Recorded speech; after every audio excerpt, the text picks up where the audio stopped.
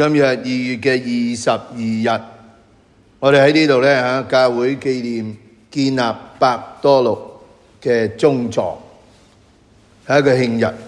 呢個慶祝咧好早以前咧喺羅馬教會咧已經開始嘅啦。咁強調咧教會係建基於一個宗徒。伯多祿被選為呢個宗徒之長。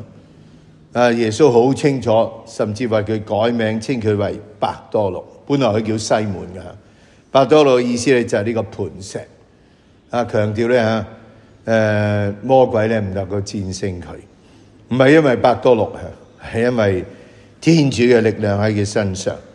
我哋都睇到咧，伯多祿曾經咧3次否認天主，但係咧耶穌寬恕佢。亦都俾咗佢呢個寬恕嘅權啦，所以我哋相信咧教宗咧保有呢一份打開上天之門嘅鑰匙，佢釋放嘅會被釋放，佢捆綁嘅會被捆綁。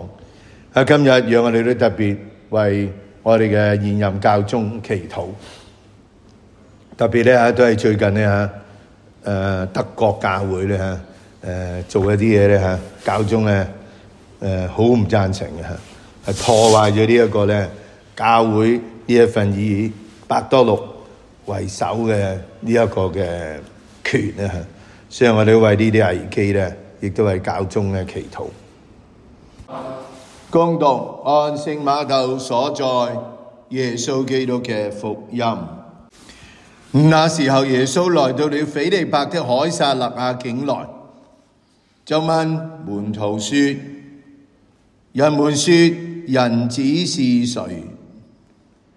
他們說：有人說是洗者若翰，有人說是厄利亞，也有人說是耶肋米亞或先知中的一位。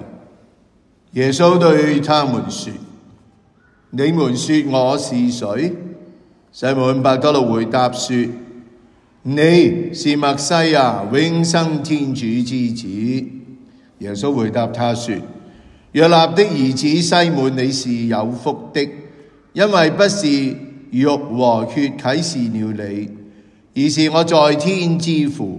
我再給你說，你是伯多祿磐石，在這磐石上我要建立我的教會，陰間的門決不能戰勝它。我要將天國的鑰匙交給你。凡你在地上所束縛的，在天上也要被束縛；凡你在地上所釋放的，在天上也要被釋放。基督嘅福音。我諗去朝聖嘅人一定去過呢個地方啊，喺好北嘅上面，喺呢個叫做斐理伯嘅地方咧，呢個凱撒勒雅咁喺嗰度耶穌問訊我哋話問呢班宗徒，首先問佢人哋話我係邊個？人都係聽人哋講嘢啦。不過最後尾耶穌問佢：咁你哋話我係邊個咧？值得我哋想下，我哋聽好多聖經係咁講啦。究竟為我今日呢個聖經講咗啲咩咧？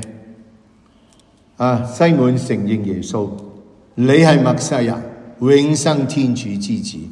好少門徒直接咁講佢係默西亞，甚至稱佢咧永生天主之子，好強調呢個咧永恆嘅層次咧。耶穌答佢：你有福，唔係因為憑你呢個人係天父啟示你。呢個值得我哋問自己，幾多次我哋喺祈禱裏頭，我哋係聽到天主同我講嘢，同我好個人的召叫我，然後咧佢為佢改咗名。其實我哋每個人喺天主嘅眼中咧都有個名，名就係天主俾我哋嘅一切嘅呢啲能力。我哋用咗呢啲能力係為乜嘢咧？要戰勝魔鬼啊？定話我哋咧離棄天主咧？我哋要揀擇選擇天主跟從佢。而耶穌咧係好清楚講喺你，我要俾呢個天國嘅鑰匙俾你。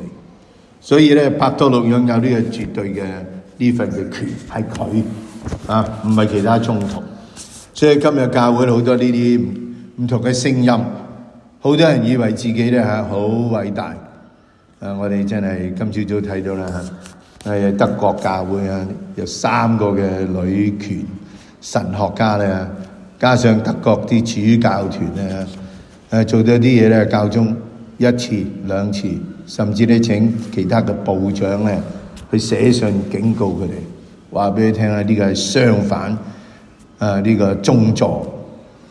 我哋諗下咧，好多時我哋都因住我哋自己以為我哋好聰明，我哋好叻，我哋叻過天主，我哋拒絕天主。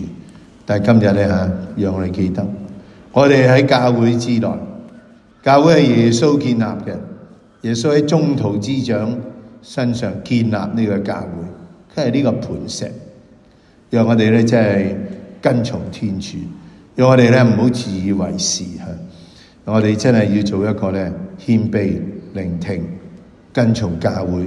今日咧就係教會嘅權威咧，就係我哋嘅教宗。